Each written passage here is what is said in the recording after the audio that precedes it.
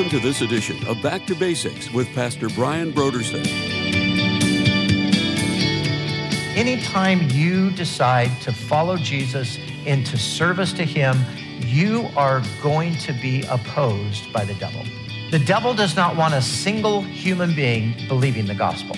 And anyone who's going to take it upon themselves to preach the gospel or encourage the preaching of the gospel or anything like that, you can be sure of this: the enemy is going to oppose you.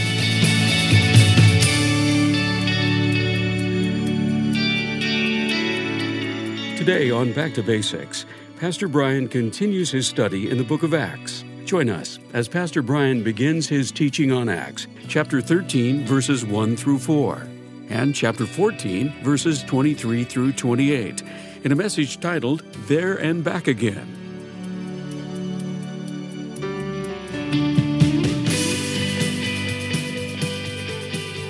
Now, here's Pastor Brian. So today we're going to talk about what has been called the first missionary journey, and more specifically, Paul's first missionary journey.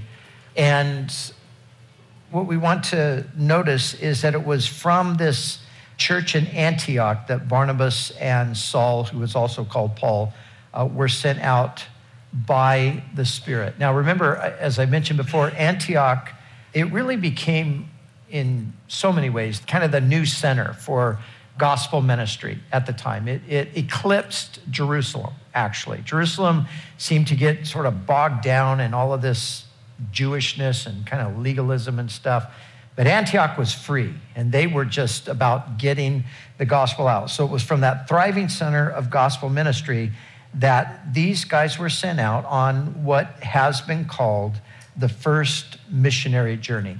Now, this journey took them from Syria. That's where it began. So Antioch was in Syria, and it took them to Cyprus initially, and then on to 5 cities in what we know today as Turkey. So they sailed from Seleucia in Syria to Salamis in Cyprus, then they walked the length of Cyprus to Paphos, and then they boarded a ship again and they sailed to, again, what we would know today as Turkey. They arrived at the city of Perga, and then they went on to Antioch of Pisidia. Antioch is not the same Antioch, it's a different one. Many of these cities, like Alexandria, for example, Alexandria in Egypt was named after Alexander the Great. Antioch both of these cities were named after the Seleucid rulers. So when Alexander the Great died, 4 of his generals divided up his kingdom, and it was the Seleucids that ruled in Syria. And from them came Antiochus, and so the cities were named after these rulers. So that's why here in the passage you've got 2 different cities with the same name, but they're in 2 different locations. Then from Antioch and Pisidia, they went to Iconium, then to Lystra, and then to Derbe. And it would be in these cities that they would preach the gospel and establish churches. So when Jesus gave the command to go into the world and make disciples of all nations, the apostles interpreted that to mean go, preach the gospel, and establish churches. That's exactly what they did. And that is really the New Testament model for missions. It's to preach the gospel, establish churches, so the new saints, those who receive Christ through the preaching of the gospel, those new saints can grow to maturity in the faith, and gospel ministry can spread throughout and impact for good surrounding cities, towns, and villages. So that was the model that they followed. They would go into a place, they'd preach, people would come to faith, and then they would establish a church, a gathering where they would now instruct them and teach them in the ways of the Lord. That is New Testament mission right there. And all mission work, including mercy mission, which would be, say, going into a place where there is relief needed. Maybe there's a disaster in some area. We've done that many times over. We go on what might be called a mercy mission. We go in on the tail end of a disaster and try to or help, rebuild the community or whatever. But whether it's Mercy Mission or medical mission obviously is taking, medical people into areas and ministering to people. Prayed with a lady this morning after first service. I mentioned medical mission. She had never been to the church before. She came, her sister brought her today. She said, I came just to hear this message because I'm leading a medical mission to Nigeria in a couple of weeks. And some of the things you said really spoke to me, she said. But medical mission, we do that as well. Serving and strengthening missions. This would be missions where you come alongside of existing, maybe smaller churches or struggling churches, and you come to serve and strengthen. But here's my point. Whether it's mercy or medical or strengthening missions, whatever it is, it all has to be motivated by love for God and driven by the gospel of Jesus Christ, the gospel of salvation. Any kind of mission that excludes the preaching of the gospel is not a biblical mission. It's not a New Testament mission. Now, I say that because there's always pressure coming from certain people in regard to gospel preaching. As a matter of fact, they say, well, you shouldn't do that. It's fine to go in with your medical people, and it's fine to go in and help with the relief. That's all good, but you shouldn't try to convert people. You shouldn't, share the gospel with them.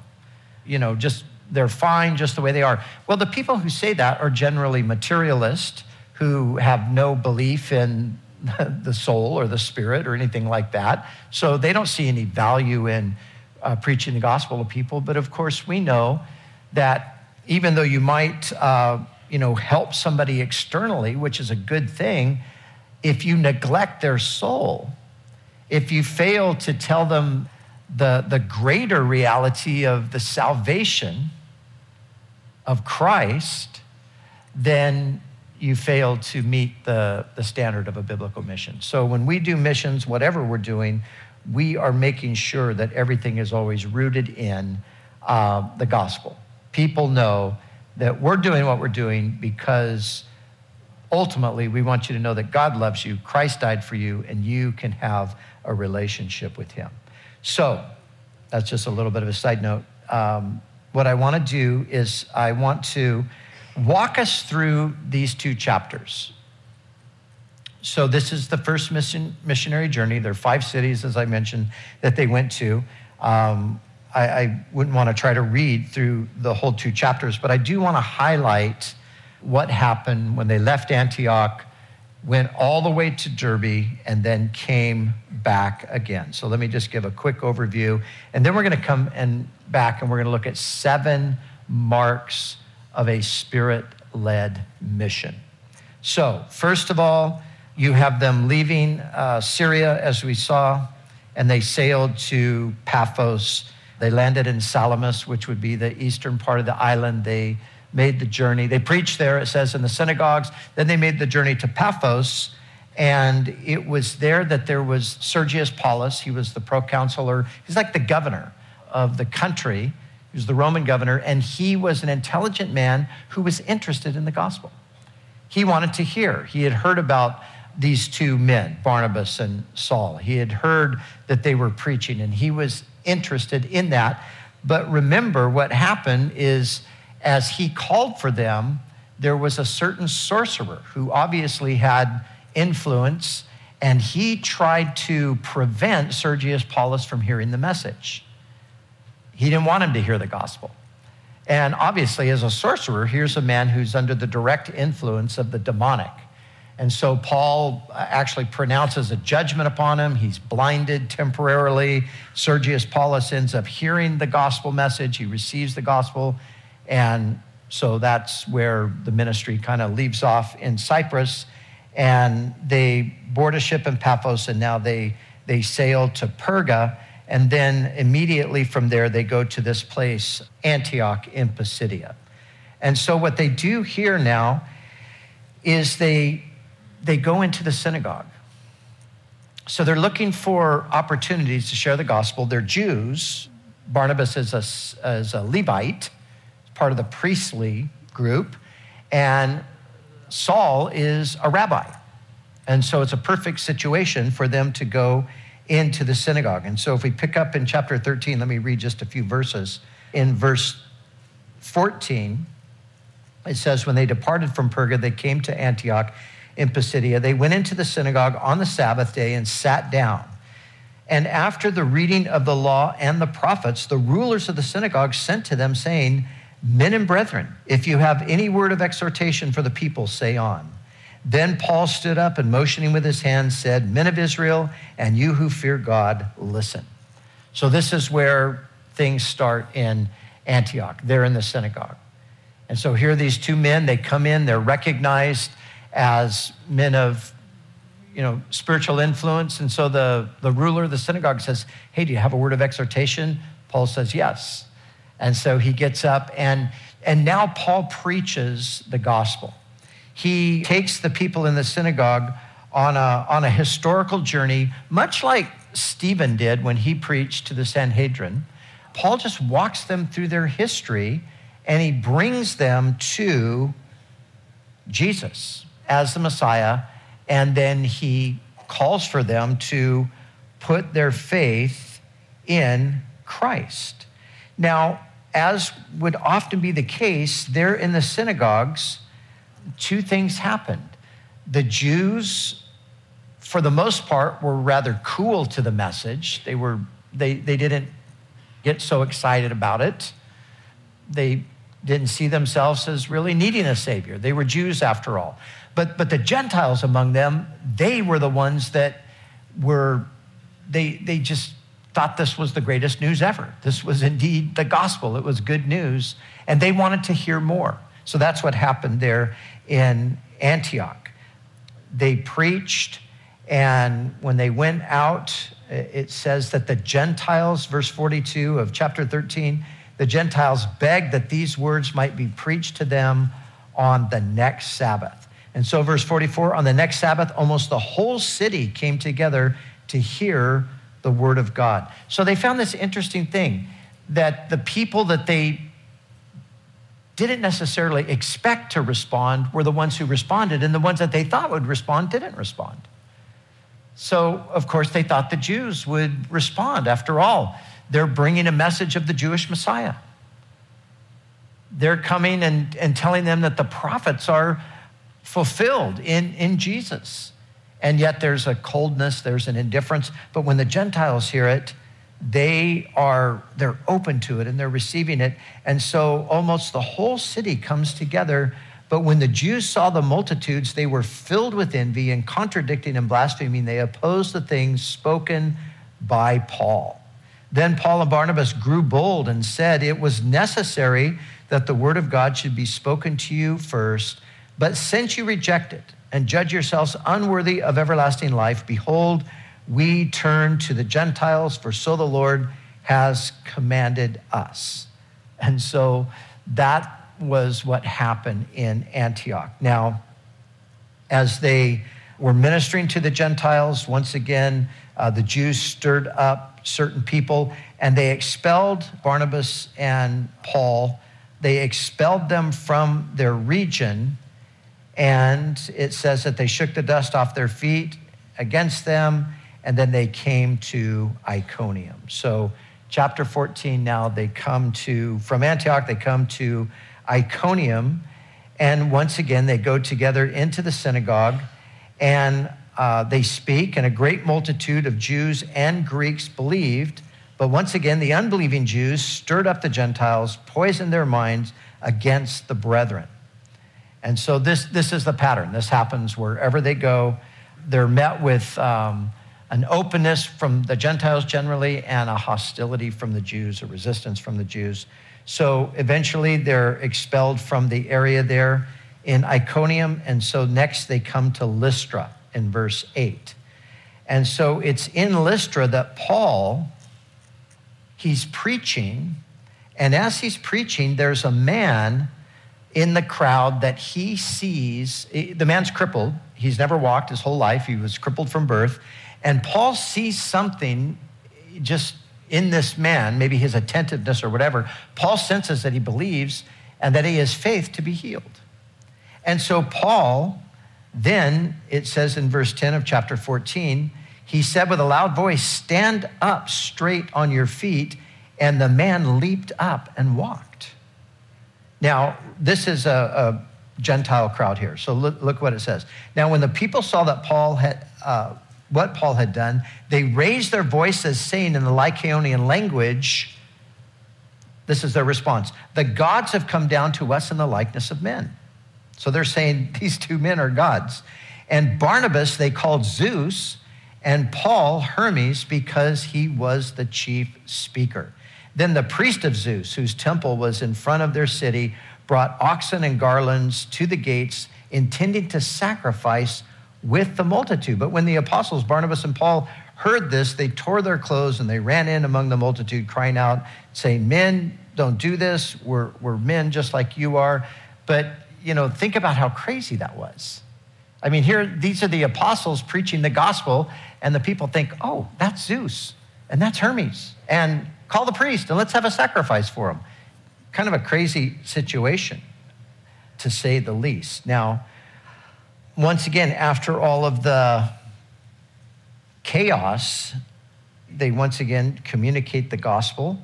But the Jews, verse 19, from Antioch and Iconium, they come there to Lystra, and having persuaded the multitude, it says, they stoned Paul and dragged him out of the city, supposing him to be dead. So this is how intense things have gotten, to the point where they actually stone the Apostle Paul. They think they've killed him. However, verse 20, when the disciples gathered around him, he rose up and went into the city, and the next day he departed with Barnabas to Derbe. And there in Derbe, they preached the gospel once again.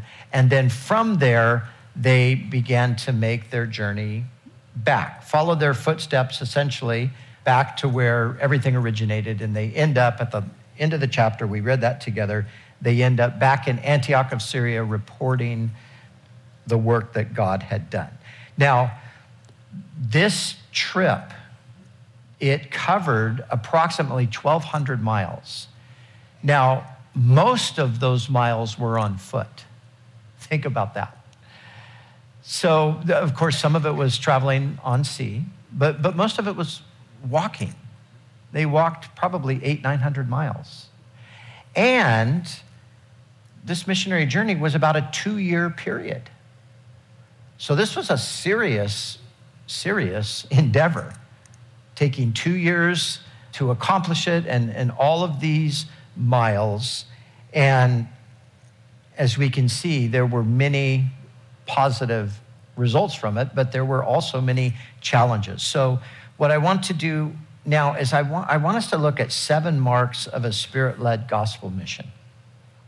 And we're going to see, and I want you to grab hold of this, a Spirit-led gospel mission. So this is something God is leading them to do.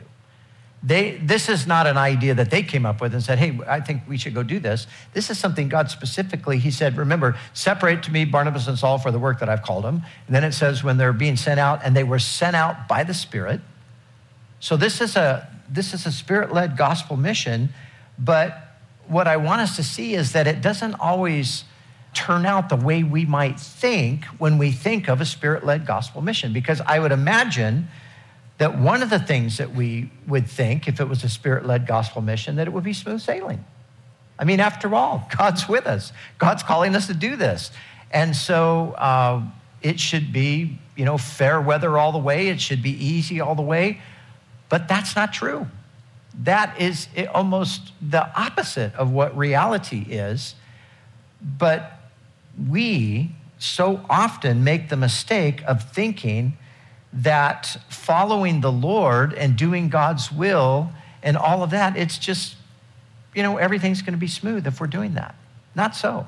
So the first thing we see, one of the first marks of a Spirit-led gospel mission, is that there is satanic opposition. Listen, anytime you decide to follow Jesus into service to him, you are going to be opposed by the devil. He's going to oppose you.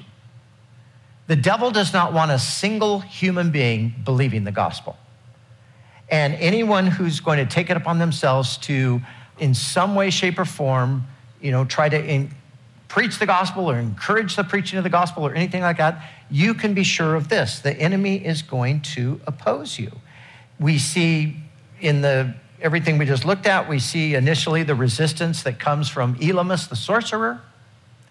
We see the persecution in each of the places where the disciples go. Now remember, these guys are going into heavily demonized regions.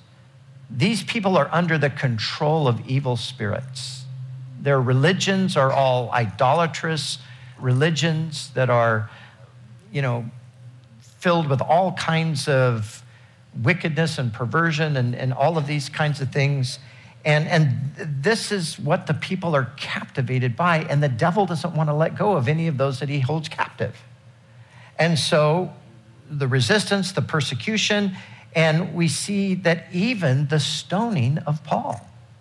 That's some pretty serious opposition. And the crazy thing is, a lot of it is being instigated by the religious leaders. So the Jews are instigating the persecution. They're stirring up the Gentiles.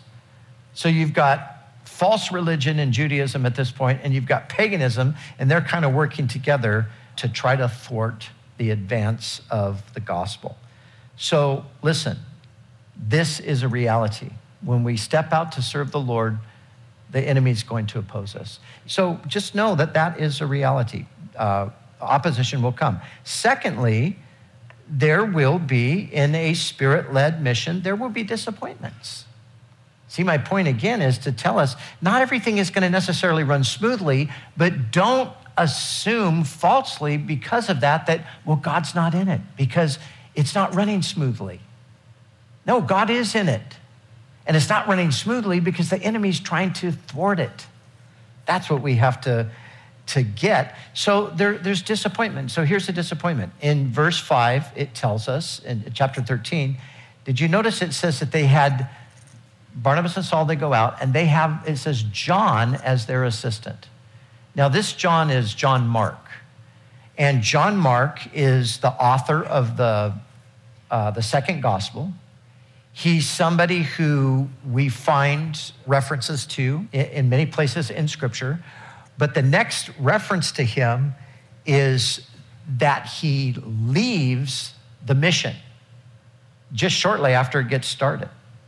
So the disappointment is that here's John, who's their assistant, John Mark, and he gets discouraged, he gets fearful, whatever the case is, and he just bails on the whole thing. He's like, see, I can't do this, guys. I'm out of here. I'm going back to Jerusalem. And that's what he does. And this was a disappointment. No doubt it was a disappointment to Barnabas because Barnabas was his uncle. And Barnabas brought him along as his nephew, like, hey, come on and help us. You'll be a real asset to us. So Barnabas is no doubt disappointed.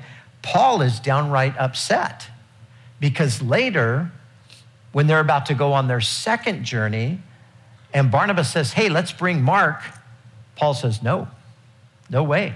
We're not bringing him. He left. He didn't follow through. So there was that disappointment. And, this happens again. You sometimes, you have a vision, you're going to do this, and you've got people around you, and yeah, we're going to do this. And then as you move toward it, all of a sudden people just start dropping off.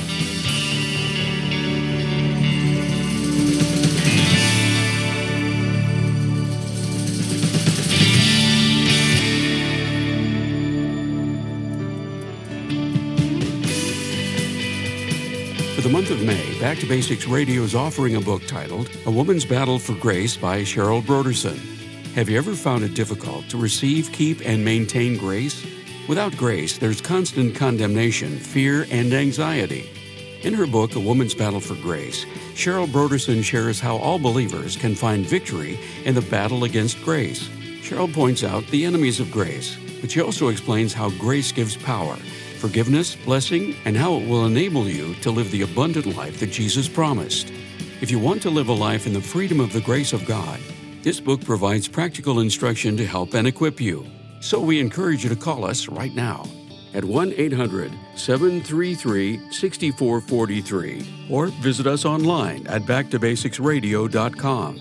To order, A Woman's Battle for Grace by Cheryl Broderson. And when you give a gift to Back to Basics, we'll send you this book as our way to say thank you. We do appreciate your generous support of this ministry. We'd also like to remind you that all of our other resources are waiting for you at backtobasicsradio.com or by calling our request line at 1-800-733-6443. That's 1-800-733-6443. Our desire is to encourage you in your daily walk with God.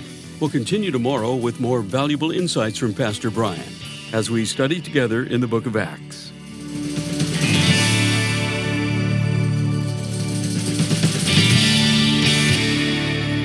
Back to Basics is the preaching and teaching ministry of Calvary Chapel, Costa Mesa, California.